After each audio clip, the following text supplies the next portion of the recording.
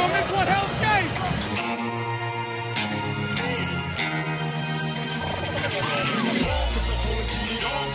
The ball, get up. It's loose.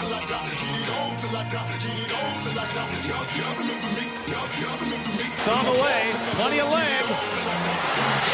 Good!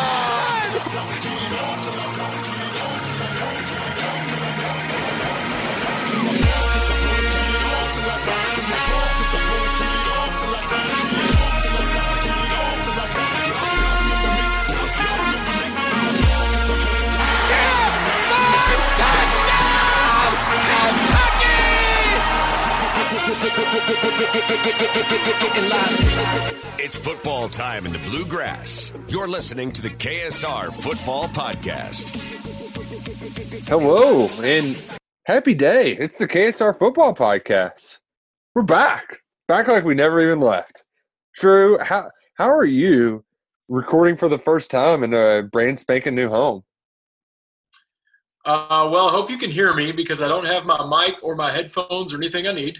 But I'm in what will eventually be an office. I try to decorate for you a little bit. That's all I can find. Thanks. But yeah, it's good to be somewhere new. I'm excited to see you guys.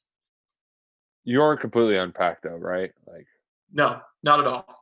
Boxes everywhere. I would just imagine, see Chuck right now, he's in that stage of, you can move easily because it's basically just clothes and maybe a bed and a dresser. Where, it's maybe one truckload. But Drew is in the oh God, where has this been for the last 5 years kind of stage? Yeah, I've also threw out my back too. So any chance of a KSR Football Podcast combine, I'm all out on all of that. So done. My athletic day is completely over. Oh, that's rough. Hey, Charles, do you have nagging old football injuries yet? Have you gotten to the point where you're oh, it's cold outside, my knees hurt? I'm definitely starting to get there. This shoulder is, I don't know if you can see it on there. It is forever out of my body. Yeah. He's got the bump. That's not normal. That was an AC joint that happened a week before junior year. I remember it was a scrimmage, and I had 2 catches, and on one of them, I sprained my left AC joint, only a grade 1, so it hurt, but it wasn't bad.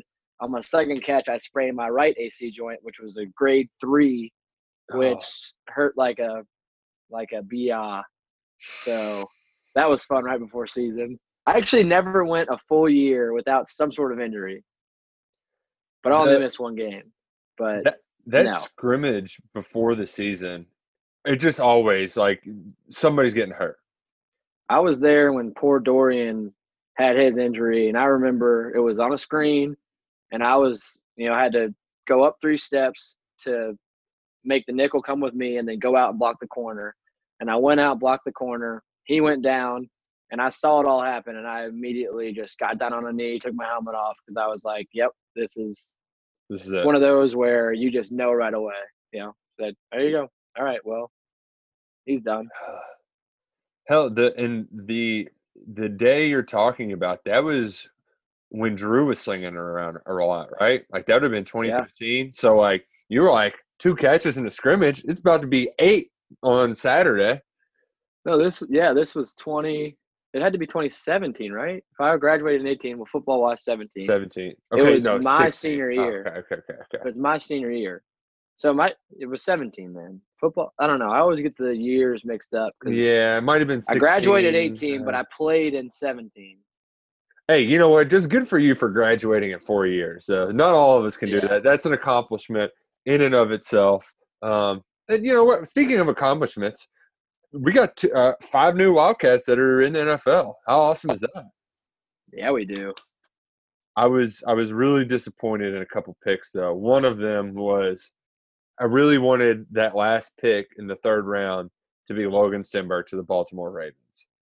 Really want – because, I can just see him just with a head full of steam mowing dudes down while they have their, 7 running backs. They drafted another running back, too. And I remember being oh, that's a good pick. I can't think of who it is off the top of my head now. But he's back. No, J.K. Dobbins from Ohio State. So they got that's right, yeah. Yeah, he only ran for 2,000 yards last year. Yeah, he's decent. Yeah, just a little bit. But Stenberg ends up with the Lions. And my question for you, Chuck, is Logan Stenberg really Mr. Nasty? Sorry, I'm getting a call. Can you see my face? No, but who needs to see your face on a podcast? Okay, to answer the question, yes, Logan Stenberg is Mr. Nasty. I think we've talked about him before on the show, but he's one of those players where, off the field, nicest dude in the world. Obviously great with the fans, great with kids, wonderful. Takes a step on the white paint and is in the field, and he's just Mr. A-hole. I love it. Did you ever address him as Mr. Nasty? Like, hey, Mr. Nasty. No, I did Charles, the fair catcher. I bought a sweatshirt. I bought a Mr. Nasty sweatshirt, and it was shipped about 3 days ago. So I should be getting that soon. I'll wear that next podcast. Nice. Never called him Mr. Nasty. He has one of those last names where it's just Stenberg. Sometimes I forget his first name's Logan. It's just like, you're Stenberg. Man, see, and Chuck makes a good point, Drew. He does not look like a Logan. Like, no. And you can't be a Logan when you're 6'6", 320 pounds, and long, luscious Alabama hair. You just can't be a Logan. You're Mr. Nasty. Mr. Nasty Stenberg. He'd be more like a Diesel, I would say. I like him in Detroit, though. I think that's a good spot for him. That's kind of a mean town. I think they'll embrace Mr. Nasty. He might sell a few more sweatshirts there. Oh, yeah, and the blue already fits. I was just jamming to Welcome to Detroit City for days on end. And, by the way, that intro is like one of the best intros ever, but we can't play it because it's just, you just can't play it. But it's awesome. Like, I can just imagine Stenberg, welcome to, gets me fired up. Gets me absolutely fired up. But Lynn Bowden, he's going to be a Las Vegas Raider. That's another. Like, these were the most perfect. Throw all the X's and O's aside. Very on-brand selections for those Wildcats. It's very on-brand for Lynn Bowden, but I don't know if I know that young Lynn Bowden needs to be in Las Vegas right now. Might have picked another town for him first. Luckily, Las Vegas isn't Vegas yet, so I'm sure he'll stick to football there for a while. But I'm interested to see how they use him. I don't love them saying he's going to be just a running back. They have him listed at RB2 right now. We're at number 33. I mean, obviously they know more about – or they've forgotten more about football than I know, but that was a questionable move after watching Lynn Bowden for 3 years here in Lexington. Yeah, Drew, I actually made the same comment about Vegas with a couple of our buddies, some of whom played at Kentucky with us, and I got made fun of because they were saying, what do you mean it's the wrong city? And wrong city is not the correct term, but I said, I just don't know if that's the right fit for him right now. And again, I got made fun of, and they said, well, every city is a big city. Like, you don't think he'll – like, what do you mean? I'm just saying, young Lynn in Vegas, I don't know. I don't know. So I really appreciate that you feel the same way. Yeah, I would say that about most people, not just Lynn Bowden. When Tyler Hero went to Miami last year, I was like, I'd rather see a young guy in Milwaukee where they can focus and make their money. But, Lynn Bowden will be fine. I'm not worried about him. But I do wonder about that running back move they're trying to make with him. But either way, I'm excited to see him in black and silver. You know why you all shouldn't be worried, though, about Lynn Bowden in Las Vegas? He's bringing some more dad strength with him. So – dad strength times 2 happening. Really? Yeah. Yes, that's happening. So, when you got a little one, you can't be out gallivanting. You might. I mean, there's just not time to. You're stuck inside. Burping the baby. Maybe not up all hours of the night, but still plenty of hours. And as Vince said, he's basically just been an old man anyway. He doesn't have anything to do except hang out in the house, play video games. So, hopefully that's the case. But what do we like? Do you like him with John Gruden? Yes and no. Like, I like the thought of hearing him. Like, I really wish this was Hard Knocks coming up so we could hear John Gruden. That freaking Lynn Bowden, he's just a ball player, man. Like, I just would love to hear that, like, Gruden talking about Bowden because that's his kind of guy. What I worry about slightly is less about the running back position and, like, how willing are they to, like, give him a little bit of rope to, like, be creative and stuff. And that's probably going to take Lynn some time to get used to. So I think really what it's going to come down to is not so much about what he does on the field this season, but how good of an offseason he has after his first year. Because I just kind of worry, Chuck, that like when you're picking up some new stuff, there's going to be times where he's going to have to do pass pro. He's never pass protected before. But like, hey, you're in there on third down. They're bringing the blitz. You can't go out for the route that you wanted to. You're going to have to stay in and pick it up. So there's a lot of stuff he's going to have to learn and adjust to that first year. And I just hope that he can get some late momentum in the season because I think it could turn into a big year too for him. I agree. But also, you got to think, Gruden knows that he's not going to be the back that's going to be picking up pass pro all of the time. Yeah. I bet he plays in the preseason some. All he needs is one of those Lynn Bowden plays, the Lynn Bowden effect, where he shows that he did it at the SEC level, at one of the highest levels of football. He's going to do it in the NFL.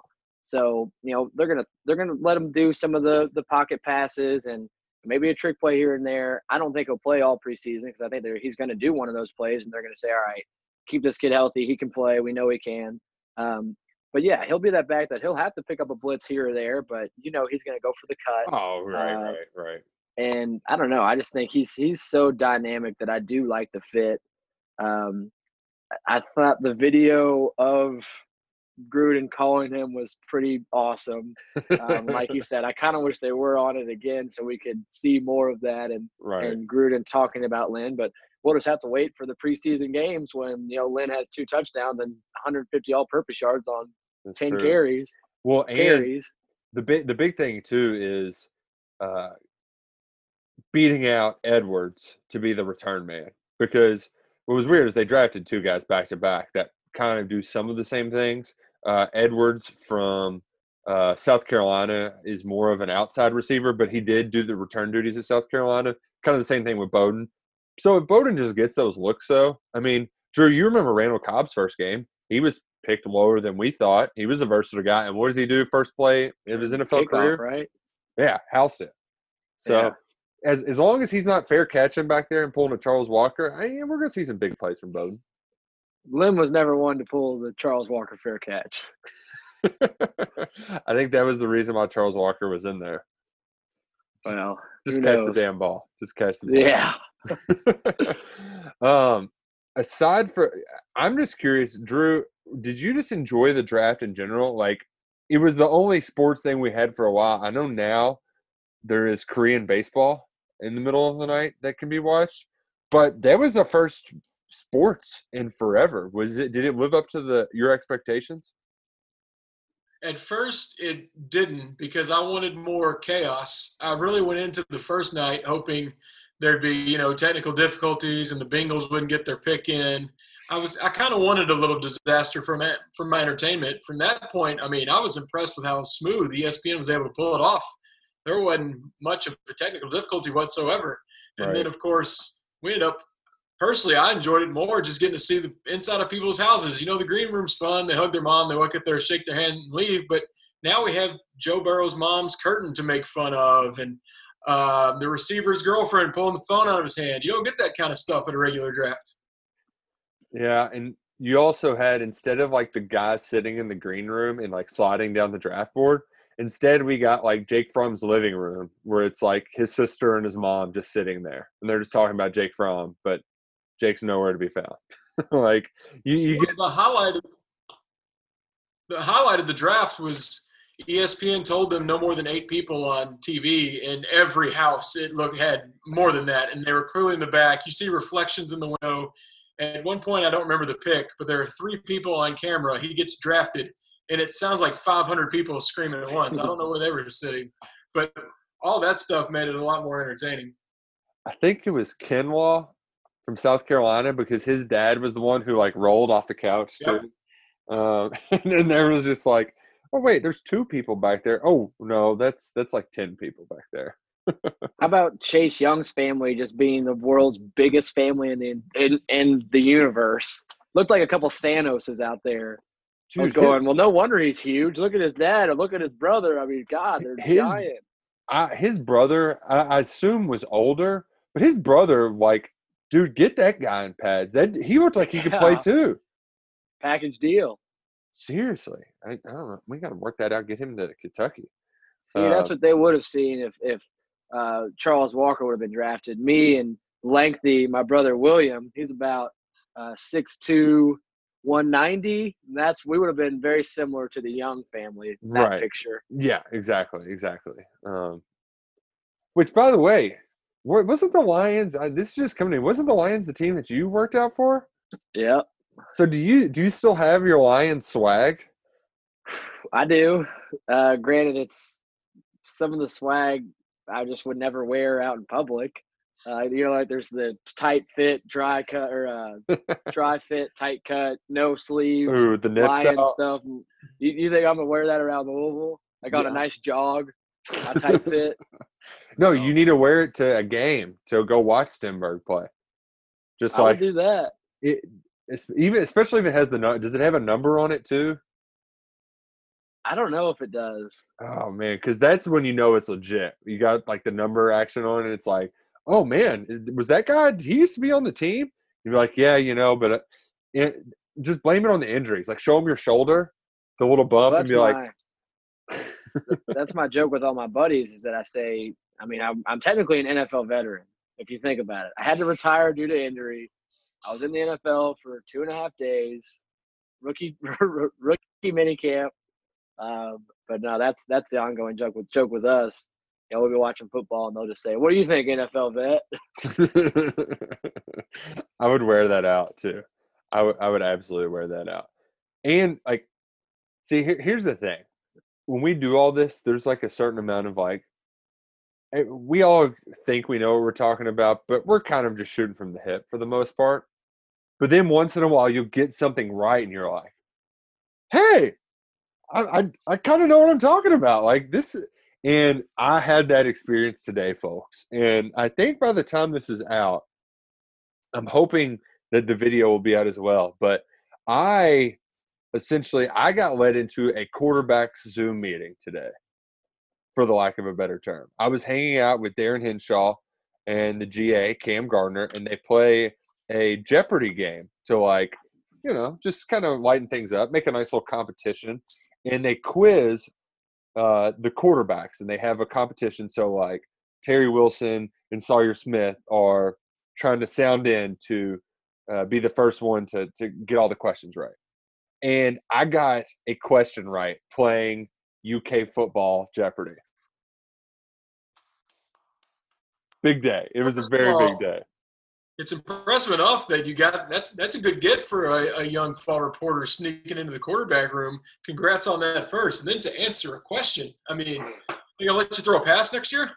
I think so. I really think so. And it was one of those things too where it was a question I think a lot of people could have gotten, but Henshaw was very surprised. Like, this guy really? Like, he knows what's happening? Like, that's bizarre. But I will say it was one of those that immediately afterwards I asked for a harder question, and the amount of like stuff that they know and do, like it was mind blowing. Just like trying to think of all of the terminology and all that good stuff. Like I can't even begin to. You're just gonna have to watch the video to see yourself. But Chuck, just the names of the routes and the concepts. Like, yeah, it's a dash follow corner. Like, what? Wait, dash? Like, that's what you put on a piece of paper.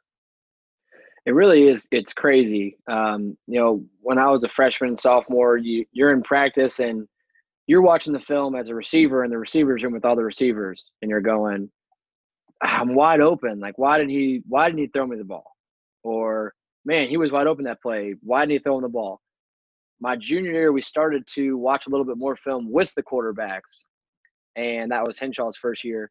And, before the play, I remember it because Henshaw would stop it before the very first sight of a play, he'd stop it. And he'd say, what's the coverage? And they'd have to say something. And then, as you all know, defenses try to disguise what they're doing. So, a safety would move or start to creep, and he'd stop it. And with no hesitation, 5 of the quarterbacks in the room would go, cover 1, and it was cover 2.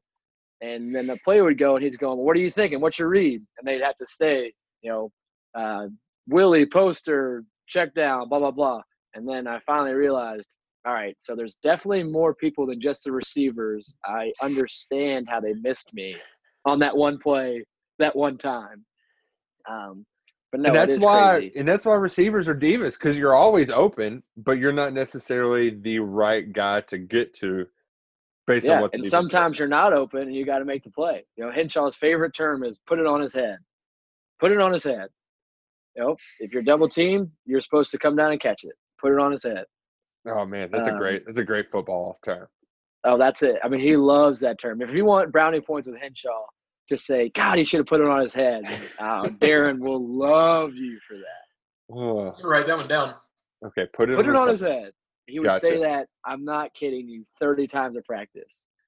I also like that, like, blitzes can have such nasty names, like oh yeah, a scout blitz. Like, that's gonna knock your ass out. I mean, preparing for a game, and you don't really start to respect it or appreciate what you're doing every week, week in and week out, until you're mature enough to realize what you're doing. Mm-hmm. But you have 12 games a year. Pretty much all 12 defenses play a different scheme, or they have a different freak athlete at a different position. And every day, Tuesdays is first and second down. Thursdays is third down. Looking back on it, it's so cool what the coaches really have to do every week, and the amount of film that they watch. And they watch the practices before us, and then they watch our practice with us, tell us what we did wrong, and then they go back and tell each other what they did wrong. There's just so much that goes on in college football, and God, I hope we have it this year. There's my rant. I'm done. There's my rant. That was a good rant. But don't give the caveat, I hope we have it this year. We don't need any bad vibes. We need only good vibes. Football's happy. Ooh, more good vibes. Terry Wilson's running. He's like sprinting without any help. So, man, college football world, you're in for a hurting. You're in for a hurting. It's the best sport. It's the best sport in the world. I think we can appreciate that. I know you all don't have to say it, but God, it's the best. Can't get enough of it. Oh man, I just love how happy Chuck is right now, Drew. I can't help it. We just let him breakdown. I liked hearing the breakdown of how it all works. See, football to me, I've always hit A, B, X, Y, R1, L1, and I'm good to go. That's a touchdown, baby. I'm actually learning real plays here. Ooh, speaking of, all right, Charles, what was when you knew this play was being called, you're like, okay, this is the play. I'm getting the ball, or I can do something big with this. What was your favorite play? So it really kind of depended on what defense was being played and what personnel was in, obviously. Garrett Johnson Juice was at F most of the time, and really the F has the more fun plays, I'll say, the bigger yarders or bigger yardage plays. Right. But I always loved F Willie was one, and I loved it because it worked on almost every coverage aside from two-man. When it's two-man, you better just be running the ball. Yeah. But pretty much on one side of F Willie, there's a sail and a mandatory outside release go with more. So we'll just say it was dice left F Willie. You'd have a sail left side with a go, and the right side would be where the Willie was coming. And the Willie was pretty much, we call it a stair step. If it's man, you stair step it. So it's an over route, but how you want to run it is how you want to run it, depending on the coverage. And then the backside of the Willie, same play, is the post. And when it came down to it, whoever that safety took, you'd go to the opposite. So the left side safety is going with the sail. Uh-huh. And you got to make the right side safety pick if he's going with the Willie or the post. And granted, if it's one high, he usually takes the post so the Willie's wide open. And there's nothing like being in that open field and you catch the ball at 17 to 20 yards and there's just nothing but green grass and the sideline in front of you. So F Willie is my favorite play. First off, I just loved hearing all of that, Drew, because there were a lot of words in there that were just like, oh, yeah, sure, that sounds good. The more. Yeah, more, of course. So it's more. But mandatory outside release, more. I was smiling and nodding my head. He could have been saying anything, and it sounded good to me. I'm like, yeah, that sounds like a play. I don't know. He could have just been reading names out of the phone book or words out of the dictionary. Like, yeah, that sounds awesome. I think it worked. I think we scored there. But so you said the Willie is like a stair step route, Chuck. Like what there's no stairs on the football field.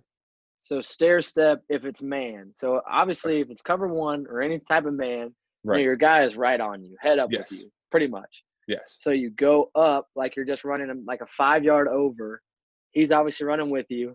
You stair step up about 3 to 4 yards. So now he's, kind of going backwards, and then you give him another stair step, And come back inside. and now you're going back inside for the over at about 15 to 20 yards. Oh, man. Then he's behind you. No one to beep at the safety. Take it down the sideline. Touchdown, Kentucky! Boom, baby. Garrett Johnson did that a lot. Oh Can we man. get Carl Nathan here for the call? Where's Leach? Let's get Leach in on this. He'll call it. Yeah. Man, I It's love not that. one of those things where everybody sees who the most famous person they can get to hop in. And we'll start with Carl Nathan to call a touchdown. Oh, that's great though, because I'm visualizing it now, and I can imagine that where you give them just a little 1-2 here, and then a 1-2 there, and then all of a sudden they're on skates. I absolutely love it, and it's funny you mentioned that, Chuck, just from the different kind of mans that they can throw out there. Bill Connolly, who works for ESPN, did a big long piece on the air raid because, that's what LSU did this year, and they just curb stomped college football with it, like absolutely rolled. And his point was like, hey, this was a gimmick that Hal Mummy used 25 years ago at Kentucky, and now it's kind of the norm in college football, to the point that LSU, the least offensive team ever, just had the best offensive season of all time. And in one of the stories, they were talking about just like, how do you combat it? So like, in old option, like how they would try to stop the option back in the day, it's just like, hey, let's bring some outside linebackers and take away the pitch to where they just have to keep running dives into the box. And what they're having to do with the RPOs and the spread and all of the different options you have is just like say, you know what, we just got to get big corners and we've got to play man, because if not, they're just going to pick you apart in zone. There's really just like nothing you can do about it. I think sadly we saw a lot of picking apart, at least in my career, when there'd be a 2-minute offense against us either before halftime or when the game was on the line, where, we try to play that Tampa 2, and God, it felt like just pass after pass would be 10 yards for or another yak of 50 or 5 yards. Okay, another 15 yard. Boom, they do it again. And I think we saw a lot of that.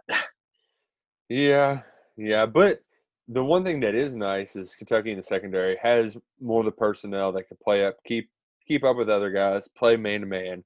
And, we don't have to get too more into the weeds. It's been fun to get into the football weeds. And I'm just mad at I wish we could have had Freddie here, but he was unable to hop on with us today, because I know that there's nothing that he enjoys more than getting into the weeds with this kind of football talk. Mm-hmm. Yeah, Freddie lives for this stuff, but he's busy doing other KSR things right now. Yeah, he's basically keeping this ship afloat right now. So we appreciate what he does. But I was curious for you, Drew. We don't have like cool play calls. Like, I guess I liked when we called the waggle when I was in high school, because it was just like, hey, run a drag route. Like, you're going to be open and you're going to catch it at like 12 yards, and then the safety's going to tackle you right away. But you know what? That was a cool play. Not as near as cool as the Willie and stair stepping and all that kind of stuff, but that was kind of cool. I would just say that my other favorite play is the strip sack. Strip sack is just, it's like the coolest thing you could see on the football field. My first play in 5th grade was a strip sack. It's the only thing I ever did on a football field. I thought I was going straight to the NFL after my first play, and then never did anything else again. Oh, man. You know what? You probably should have just hung him up after that. Like, you know what? I peaked. Like, it's all downhill from here. The old 5th grade strip sack. Yeah, what a career. Ooh, the one fun play that teams ran to in middle school was the tight end dump. That was like the one pass play that they were willing to try. But for the most part, especially if you were, I forget, were you Holy Trinity, Chuck? Holy Spirit. Oh, man. So it was just power right, 36 blast. Just just feeding that Charles Walker the rock in the back. Did you know that Charles Walker was a running back, Drew? I heard that. Someone even reminded me on Twitter yesterday, just in case I didn't know. But like I told the guy on Twitter, when you play all 22 positions just as well, why would I label you one thing? You're just a football player. I'll put you anywhere. Play center, play safety, kick it. If we need 3, it's whatever. Give Charles the athlete tag. One of the nicest compliments I've ever had. Do you remember Craig Niver? He was our special teams coach my sophomore year. He came from Houston. Yeah. Or he went to Houston after. Something like that. And I remember we did, in the spring we had the off-season challenge for special teams where there was 4 captains that were chosen and they drafted their team, and every day there'd be some sort of or 2 special teams drills, and you'd go team versus team, whoever had the most points won at the end of it. And my team won, of course, drafted like a maniac. It was wonderful. But they asked, that was when Jared Leet was the holder. And we only had 1 holder. So maybe it was my freshman year. We only had 1 holder. And someone asked Craig Niver, he said, well, what are you going to do if Leet gets hurt? He said, I don't know. Just throw Walker back there. He can do everything. And I'll never forget it because it's the most compliment I've ever felt from a college football coach than that day right there. I've never held a day in my life, and I'd probably freak out and have no idea what to do, but I just thought it was hysterical. Ooh, do we want to guess where Craig Nivar is coaching right now, Drew? Ooh. Didn't he go to LSU from here? I thought he did. That was Patowski. That was Patowski or Patowski. Pivotal. Yeah. No, I don't know. No clue. So I'm going to say Temple. I'll guess the answer. You're going to say Temple, Charles? Oh, man. Yeah. No respect. So he went to Houston first. He ended up last year, he was the co-defensive coordinator at Texas. So, wow. He up, and now he is the safeties coach at USC. Another story on him. Yeah. Are you all ready for this? Oh, okay. I'm up for a Craig Nivar story. That was when we had every team, like punt team was named something, maybe like Sharks. Punt return was like Warhawks or something. He had a name for every special team coverage unit and or I can't think of the terms. Special teams units. Right. And every day before our special teams meeting, we would have to stand up and say the special team Pledge of Allegiance. And it was the Pledge of Allegiance that he created. I swear to God. And I don't remember any of it. But, I mean, by week 3, everyone knew it. So we literally had to stand up. We run in the run zone. We strike in the strike zone. We make full speed decisions. It was literally probably 15 lines of just things like that. Oh, it was awesome. That's so like the most. 6 a.m. camp meetings, and you got to get up, and he's like, "Get up!" Then you got to get up and say this Pledge of Allegiance for special teams. Oh man, that's why he got along with Tom Herman. Tom Herman's the same guy who's got the little the P monitor thing. He loves a good football guy with something as silly as a Pledge of Special Teams. We fly in the fly zone. We strike in the strike zone. We make full speed decisions. That's the only thing I remember from it. Oh, yeah. We hit the flying 40 full speed, fly in the fly zone, strike in the strike zone, make full speed decisions. Oh, man. That's all I got. There's about 12 more lines, though. Oh, yeah. I wish we would have known this at the time, too, because Craig Nivar, he caught enough hell as it was. Was he the one that wore the wristbands, too? Oh, yeah. He was a bald guy. Yeah. Probably about 5'10", 5'9". It's one thing to have a thing. Like Eddie Grant's thing is like he'll keep the hood up. That's not a bad thing to have. It keeps you in the zone. You got tunnel vision. The wristbands, I even get like the coach who has cleats on the sideline. I don't even mess around with that. But the wristbands, I don't know. Seems a bit much. Yep. this should be a part of the show. Coaches who had a thing, because Andy Boo's thing. Remember Andy Boo? He went to Maryland. I think he's still at Maryland. He was our special teams coordinator for a little bit. And his thing is he would just come into the special teams meetings and just drink 2 Monsters every day. And he'd walk in, and he'd be smiling like this. He'd be like, and everyone's going, "Oh God, what's gonna happen? You ready?" He'd just yell it, and he'd have his Monsters like Stoops would have Starbucks, and he'd just be slugging them. I think he even did the cash and like chugged 2 of them and threw them on the ground before one meeting. It's crazy. Oh man, is that like a prerequisite for being like a special teams coach? You got to have a little crazy in you or something? But I guess you just have to jack up the team to talk about special teams at all, really. Because but Dean Hood though, he never struck me as like a kind of a loose cannon type. So, yeah, he wasn't. And honestly, I might be getting mixed up with Niver and Boo on who made us do the allegiance, but it was definitely a thing. It was a thing. Oh man, but Kentucky, they're not going to have a special teams coach this year, Drew. They're just like basically every assistant coach gets like 1 special teams. So do we like that? I mean, I know they're trying something new, but I feel like it would have been done before if it works. That this has probably been attempted in the past. I'd say teams have special teams coaches because you need special teams coaches. Now I don't know, but I can't imagine this is what we want to do long term. Well, was Louis Matsakis around when you were there, Charles? Yeah. So because we used to call his children the Matsakai. So I think what the case is, Drew, is I think a special teams coordinator's primary job is like scouting for like the X's and O's of it is scouting for a special teams coordinator. Well, Louis Matsakis, he can't coach on the field, but he can come up with what you're supposed to be doing. So he can have the special teams game plan, and then Eddie Grand's in charge of making sure all of the kickoff return people are there where they're supposed to be. He's in charge of picking who's going to return. Kind of the same with, I think, Klink and Bufano are doing punt return. So I think it can work because they have Matsakis doing quality control. I mean, if anything, now we finally know what a quality control coach is doing, because for the most part, what are they doing? Just making sure that the controlled is quality? I don't know. I guess so. Matsakis is really good. So kind of what you were saying, Nick, he is the analytical side of it. So he would literally show us facts on studies of special teams. And if you have, the most netted yards versus your opponent in special teams, there's a 80% chance you win the game.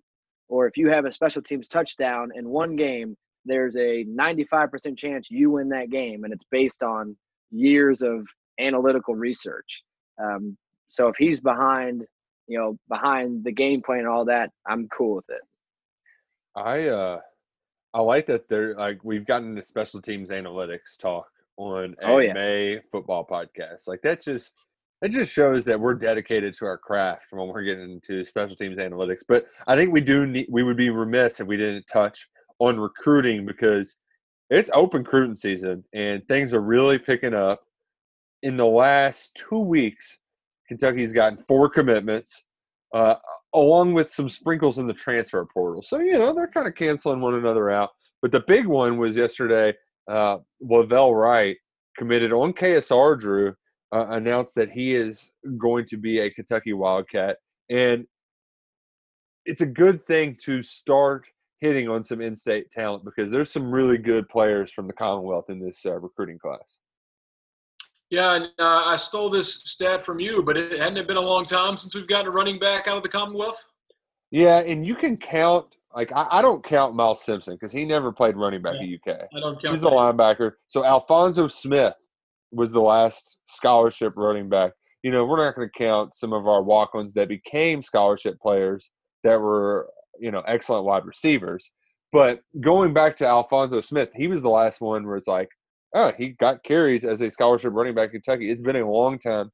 And I would say that Wright is the antithesis of Alphonso Smith in that dude was just fast as hell. You couldn't catch him. He was one of those kind of guys. Lavelle Wright's let me lower my shoulder and just blast 3 of you at one time.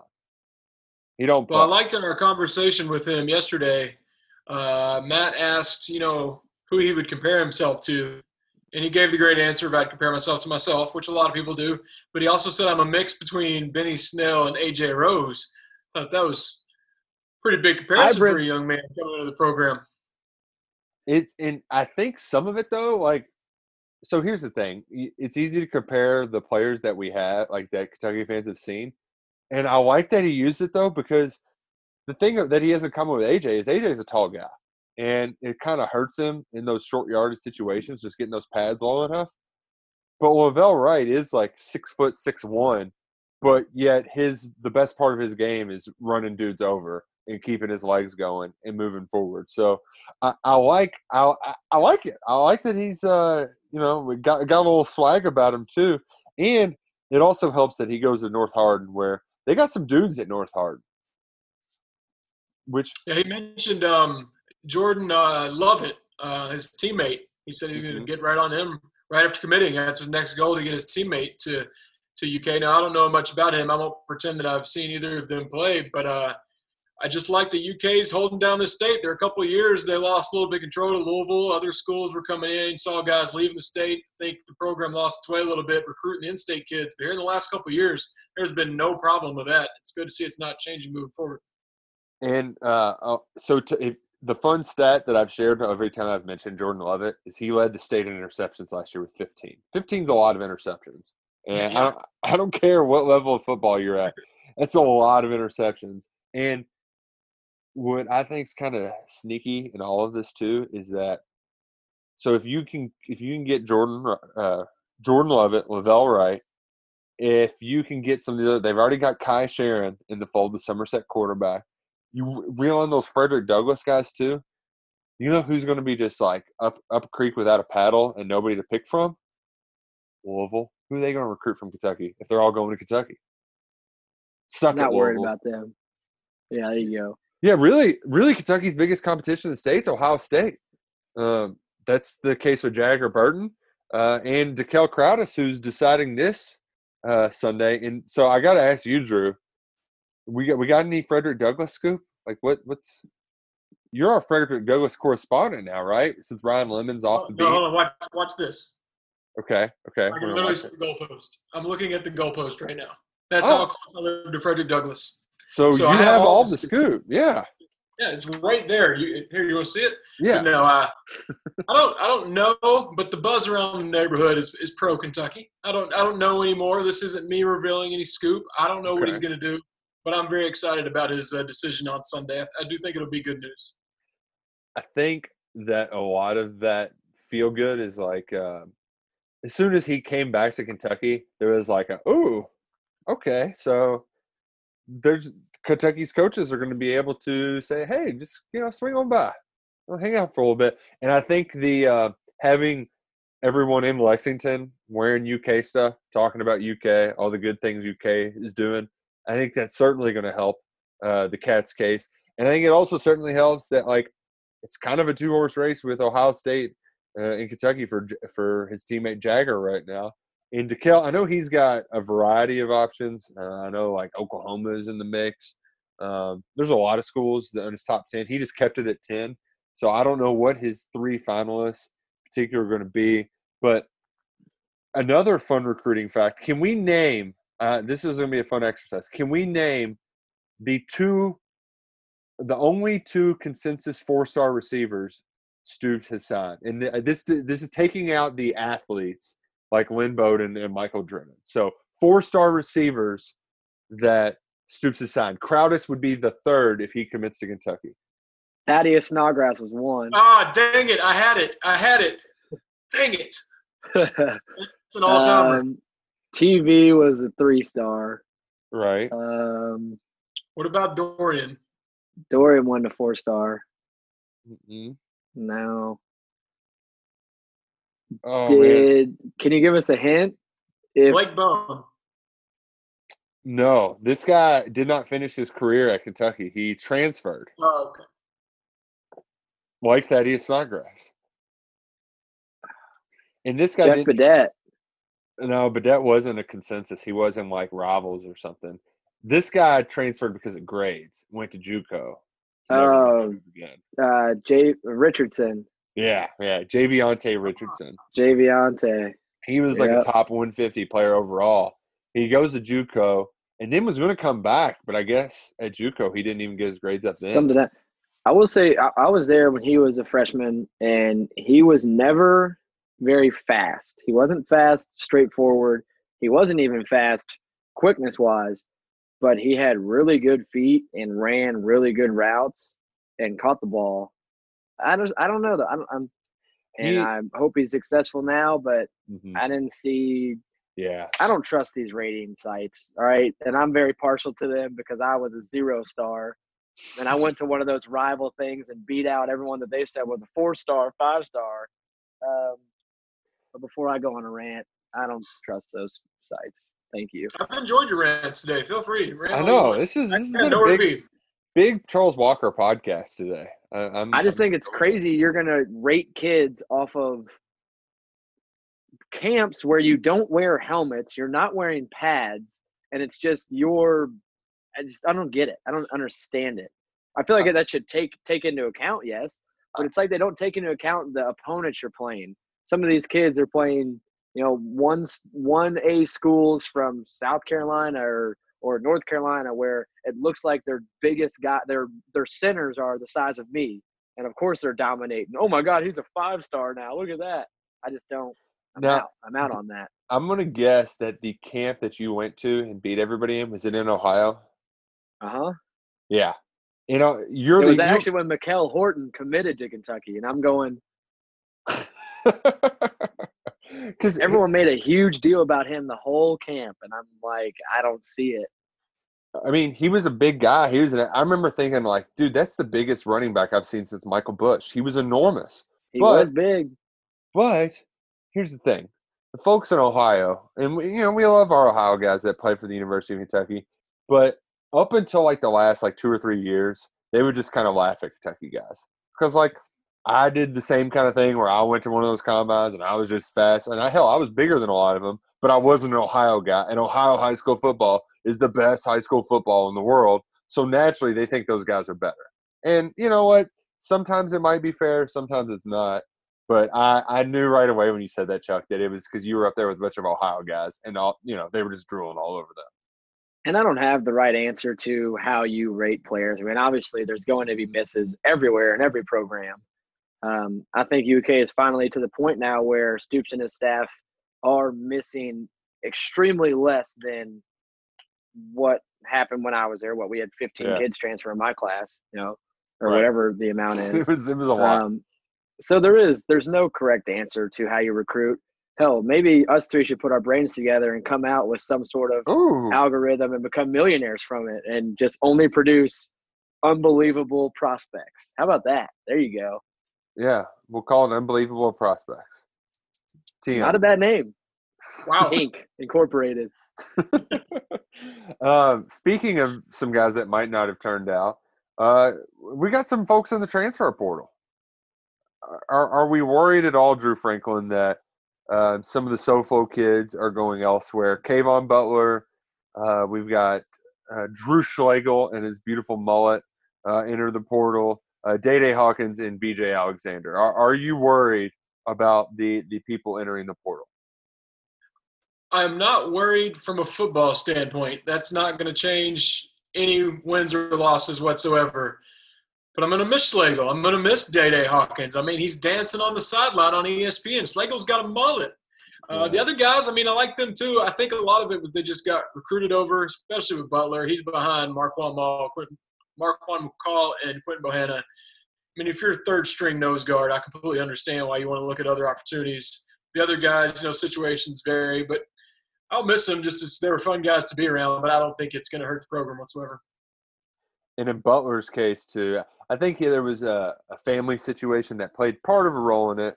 And as we're talking, Amani Gilmore is leaving. So That's I don't think that was much of a surprise either. I think we can lump that into the getting recruited over kind of deal. I'm actually surprised that one didn't happen a long time ago. I mean, that quarterback room has been so crowded. You knew somebody, probably another one's going to have to go. You can't have 6 quarterbacks going into a season. Yeah, you just can't. Like, there's just not enough room for it to go around. But and there's nothing wrong with that because like one of the people that is recruited over Butler is the highest ranked recruit in the history of Kentucky football, Justin Rogers. Like, or if it's not him that plays that nose, it's Oxendine, who, oh, by the way, a 4-star in-state guy. So it's, like this is a good problem to have is what it is. It's a good problem to have. You recruited guys you love, and then you end up getting guys you love even more that might be better, and then, the room gets crowded and guys want to go try it somewhere else. I will say, so there was one practice last year that I attended where you're like, okay, let's check out the new guys. They're not going to play for a year or two. One of them is going to end up transferring. I just don't know if it's going to be Scalzo or Gilmore. And Gilmore had one throw, though, where it was like, maybe he ends up sticking around. I don't know. But it was one of those where he just absolutely ripped it down the middle of the field. And then, the other throws were just kind of not there. But that was one hell of a throw, though. So, if nothing else, we have that memory. In the case of Gilmore, he was going to play a little baseball. I mean, he would have been a great second-string quarterback. He might have been the guy on down the road, but it's not a guy we're all excited about what he was going to do. He was kind of a prospect from the beginning, and then you end up with a Joey Gatewood in front of him. So good luck to him, but I think UK will be fine. Yeah, that Bo Allen guy's pretty good. Yeah, Bo Allen also shouldn't have left him out. There's a lot of talented guys in there. So, it happens. People transfer all the time. It's good, though, that, Charles, we're at a point where, when former so-and-so enters the transfer portal, and it's not like, oh, God, what's wrong? What's happening? Because that happened a lot with guys in your class where it's like, hey, I thought he was supposed to be really good. And turns out it's, is something going on here? Is something wrong? I got to charge my phone. Oh, are you talking? I was listening to you too. Yeah, I mean, I think you all hit it right on the nail, whatever the saying is. Nail. Yeah, the nail. We're to that point where you recruit, and as Drew said, next year you recruit, and if there's better players coming in and they beat you out and you want to transfer, totally understand. Some people do it for family reasons. Some people want to play more. That's your choice, and respect all those guys for doing it. We'll definitely miss the Schlegler, the All-American Schlegel, the Desert Eagle. He's the man. I do think that the meeting room will miss him too, but got to do what's best for you. He's from all the way out in Colorado, so I'm sure it's far, and when you're not playing that much and you're, what is it, a 15-hour drive, maybe more. I don't know what Colorado he's from, but it's a lot. So, yeah. Well, and I think you know him, Charles. How do I know him? How well? Oh, pretty well. So, next podcast, you can pop in. Yeah, I think he'd pop on. All right. He would join us in a heartbeat. Oh, okay. And then you end up with this. That's all right. I think we're gonna have to make that happen. Yeah, write that one down, Nick. Yeah, we're gonna have to make that happen. I did want to point out one other thing too. So there's been 2 quarterbacks that have transferred off this team. One of those guys went to high school with a top 10 NFL draft pick, and one of those guys went to high school with a guy who's playing. Actually, I think he just switched positions. I think they did just switch him to defense. But the other guy, 4-star guy, that went to LSU. So, I think you can put 2 and 2 together as to how they got here. Just saying. Yeah. Definitely in the equation. Before we get out of here, I wanted to bring up one more thing. And this is a personal problem that I need you all to help me solve. Sunday's Mother's Day. And what I learned in having a child is that, why we only have one Mother's Day. It's stupid. Mothers are awesome. They need to have a Mother's Day 7 days a week, 365. Like, they're the best, and we take them for granted. But I'm running into a problem here because I figured out how to have Mother's Day with my mom. Like, it's, you do the flowers, you make them a meal or something. You just, it's kind of a treat yourself thing. But now I've got to deal with first Mother's Day. And like, what do I do? What do I get because like, baby's not helping me pick something out. Like, and where am I even picking anything out? I can't go anywhere. I don't know what to do. And I really would like to not be in the doghouse on this first Mother's Day. So I need your all's help. Well, Drew. I obviously haven't been in this situation. I clearly can't even take care of myself, as you all can see. But I would suggest, as best you can, given the world's closed, giving her a day of just her. Like, if she wants to binge watch a show, be like, I got the baby. Of course, you can see the baby if you want to see the baby. I got all the chores. I got all the food. If you want to nap all day, you do that. But just give her, as best you can, a free day to herself, even though there's no spas open or anything to do. Okay. All right. I like that suggestion. That's a good, because like, I'm not going to lie, just even talking about this, I can feel like the anxiety kind of bubbling up a little bit, because like, it'd be cool to have like this was what you gave me first Mother's Day, this cute little arts and craft thing. But like, she's the art teacher. Arts? No, like that. So I like where your head's at, Drew. I would include a keepsake somehow. I know you've only got a couple days. You still need a gift, but I think she would really enjoy. I say this. I don't know. I haven't been in your house. I don't know what it's been like, but I assume it's been very busy. You all haven't slept much, so that's what popped in my brain. That could be the completely wrong answer. I was just trying to help. Okay, that's good though. But that was a good start. You ready? Okay, Charles, hit me. You ready for this? Yeah. And it might be hard because Florida's opening up soon. They're going to open up before any other state, what it seems like. You got to get your parents to watch Duke for a little bit, and you surprise her with 2 plane tickets and a nice little baby moon for about 3 days. Boom. Okay. And then you go to Florida and bring that coronavirus back with you to your child from the beaches. No, there's no corona. You don't have to go to the beach. I was going to say what Drew said with the spa. The ending, either a massage or a spa. When I don't know what to get my mom, I have an inside joke that I get her for every Mother's Day and every one of her birthdays is I buy her a phone charger because she claims that we take her phone charger all the time. So I've probably bought my mom, like 6 phone chargers in the past couple months. So I always do a gag gift, and then we do, as her children, we come together for one big glamour gift. And then I do usually it's a massage of some sort. I don't know. Like Drew said, something to get them where they don't have to worry about anything. And I was going to say spa, and then Drew was like, well, they're not running right now. And okay, yeah, that makes sense. It would be nice if like go for the baby moon.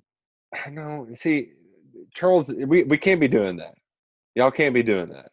All right, we got to stay safe. We got to keep the corona from spreading. But like, it wouldn't be bad if it was like, hey, down the road, baby. Yeah, like certificate for like, ooh, I go buy a bag of sand from the hardware store and say, God, here, the beach. I'm bringing the beach to you. I have a triple header on Sunday if you all want to help me. I have Mother's Day, Abby's birthday, and Abby graduates grad school all on Sunday. And I've not prepared for any of it.